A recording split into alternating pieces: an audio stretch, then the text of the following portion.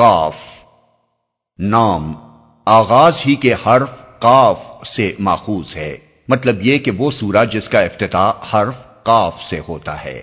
زمانہ نزول کسی معتبر روایت سے یہ پتہ نہیں چلتا کہ یہ ٹھیک کس زمانے میں نازل ہوئی ہے، مگر مضامین پر غور کرنے سے محسوس ہوتا ہے کہ اس کا زمانہ نزول مکہ معظمہ کا دوسرا دور ہے، جو نبوت کے تیسرے سال سے شروع ہو کر 5ویں سال تک رہا۔ اس دور کی خصوصیات ہم سورہ انعام کے دباچے میں بیان کر چکے ہیں۔ ان خصوصیات کے لحاظ سے اندازاً یہ قیاس کیا جا سکتا ہے کہ یہ سورہ 5ویں سال میں نازل ہوئی ہوگی، جبکہ کفار کی مخالفت اچھی خاصی شدت اختیار کر چکی تھی، مگر ابھی ظلم و ستم کا آغاز نہیں ہوا تھا۔ موضوع اور مباحث معتبر روایات سے معلوم ہوتا ہے کہ رسول اللہ صلی اللہ علیہ وسلم اکثر عیدین کی نمازوں میں اس سورہ کی تلاوت فرمایا کرتے تھے۔ ایک خاتون ام ہشام بن حارثہ جو حضور کی پڑوسن تھی بیان کرتی ہیں کہ مجھے سورہ قاف یاد ہی اس طرح ہوئی کہ میں جمعے کے خطبوں میں اکثر آپ کی زبان مبارک سے اس کو سنتی تھی۔ بعض اور روایات میں آیا ہے کہ فجر کی نماز میں بھی آپ بکثرت اس کو پڑھا کرتے تھے۔ اس سے یہ بات واضح ہے کہ حضور کی نگاہ میں یہ ایک بڑی اہم سورت تھی، اس لیے آپ زیادہ سے زیادہ لوگوں تک بار بار اس کے مضامین پہنچانے کا اہتمام فرماتے تھے۔ اس اہمیت کی وجہ سورہ کو بغور پڑھنے سے بآسانی سمجھ میں آ جاتی ہے۔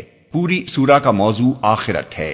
رسول اللہ صلی اللہ علیہ وسلم نے جب مکہ معظمہ میں اپنی دعوت کا آغاز کیا تو لوگوں کو سب سے زیادہ اچنبھا آپ کی جس بات پر ہوا وہ یہ تھی کہ مرنے کے بعد انسان دوبارہ اٹھائے جائیں گے اور ان کو اپنے اعمال کا حساب دینا ہوگا۔ لوگ کہتے تھے کہ یہ تو بالکل انہونی بات ہے، عقل باور نہیں کرتی کہ ایسا ہو سکتا ہے۔ آخر یہ کیسے ممکن ہے کہ جب ہمارا ذرہ ذرہ زمین میں منتشر ہو چکا ہو تو ان پراگندہ اجزاء کو ہزارہا برس گزرنے کے بعد پھر سے اکٹھا کر کے ہمارا یہی جسم ازسر نو بنا دیا جائے اور ہم زندہ ہو کر اٹھ کھڑے ہوں؟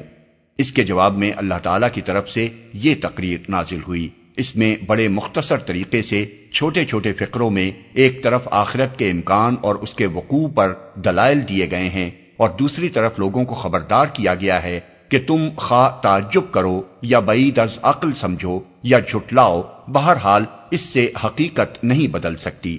حقیقت اور قطعی اٹل حقیقت یہ ہے کہ تمہارے جسم کا ایک ایک ذرہ جو زمین میں منتشر ہوتا ہے اس کے متعلق اللہ کو معلوم ہے کہ وہ کہاں گیا ہے اور کس حال میں کس جگہ موجود ہے۔ اللہ تعالیٰ کا ایک اشارہ اس کے لیے کافی ہے کہ یہ تمام منتشر ذرات پھر جمع ہو جائیں اور تم کو اسی طرح دوبارہ بنا کھڑا کیا جائے جیسے پہلے بنایا گیا تھا۔ اسی طرح تمہارا یہ خیال کہ تم یہاں شترے بے مہار بنا کر چھوڑ دیے گئے ہو اور کسی کے سامنے تمہیں جواب دہی نہیں کرنی ہے، ایک غلط فہمی کے سوا کچھ نہیں ہے۔ امر واقعہ یہ ہے کہ اللہ تعالیٰ براہ راست خود بھی تمہارے ہر قول و فعل سے بلکہ تمہارے دل میں گزرنے والے خیالات تک سے واقف ہے، اور اس کے فرشتے بھی تم میں سے ہر شخص کے ساتھ لگے ہوئے تمام حرکات و سکنات کا ریکارڈ محفوظ کر رہے ہیں۔ جب وقت آئے گا تو ایک پکار پر تم بالکل اسی طرح نکل کھڑے ہوگے جس طرح بارش کا ایک چھینٹا پڑتے ہی زمین سے نباتات کی کونپلیں پھوٹ نکلتی ہیں۔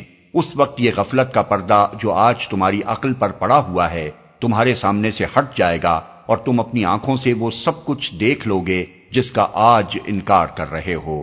اس وقت تمہیں معلوم ہو جائے گا کہ تم دنیا میں غیر ذمہ دار نہیں تھے بلکہ ذمہ دار اور جواب دہ تھے۔ جزا و سزا، عذاب و ثواب اور جنت و دوزخ جنہیں آج فسانہ عجائب سمجھ رہے ہو، اس وقت یہ ساری چیزیں تمہاری مشہود حقیقتیں ہوں گی۔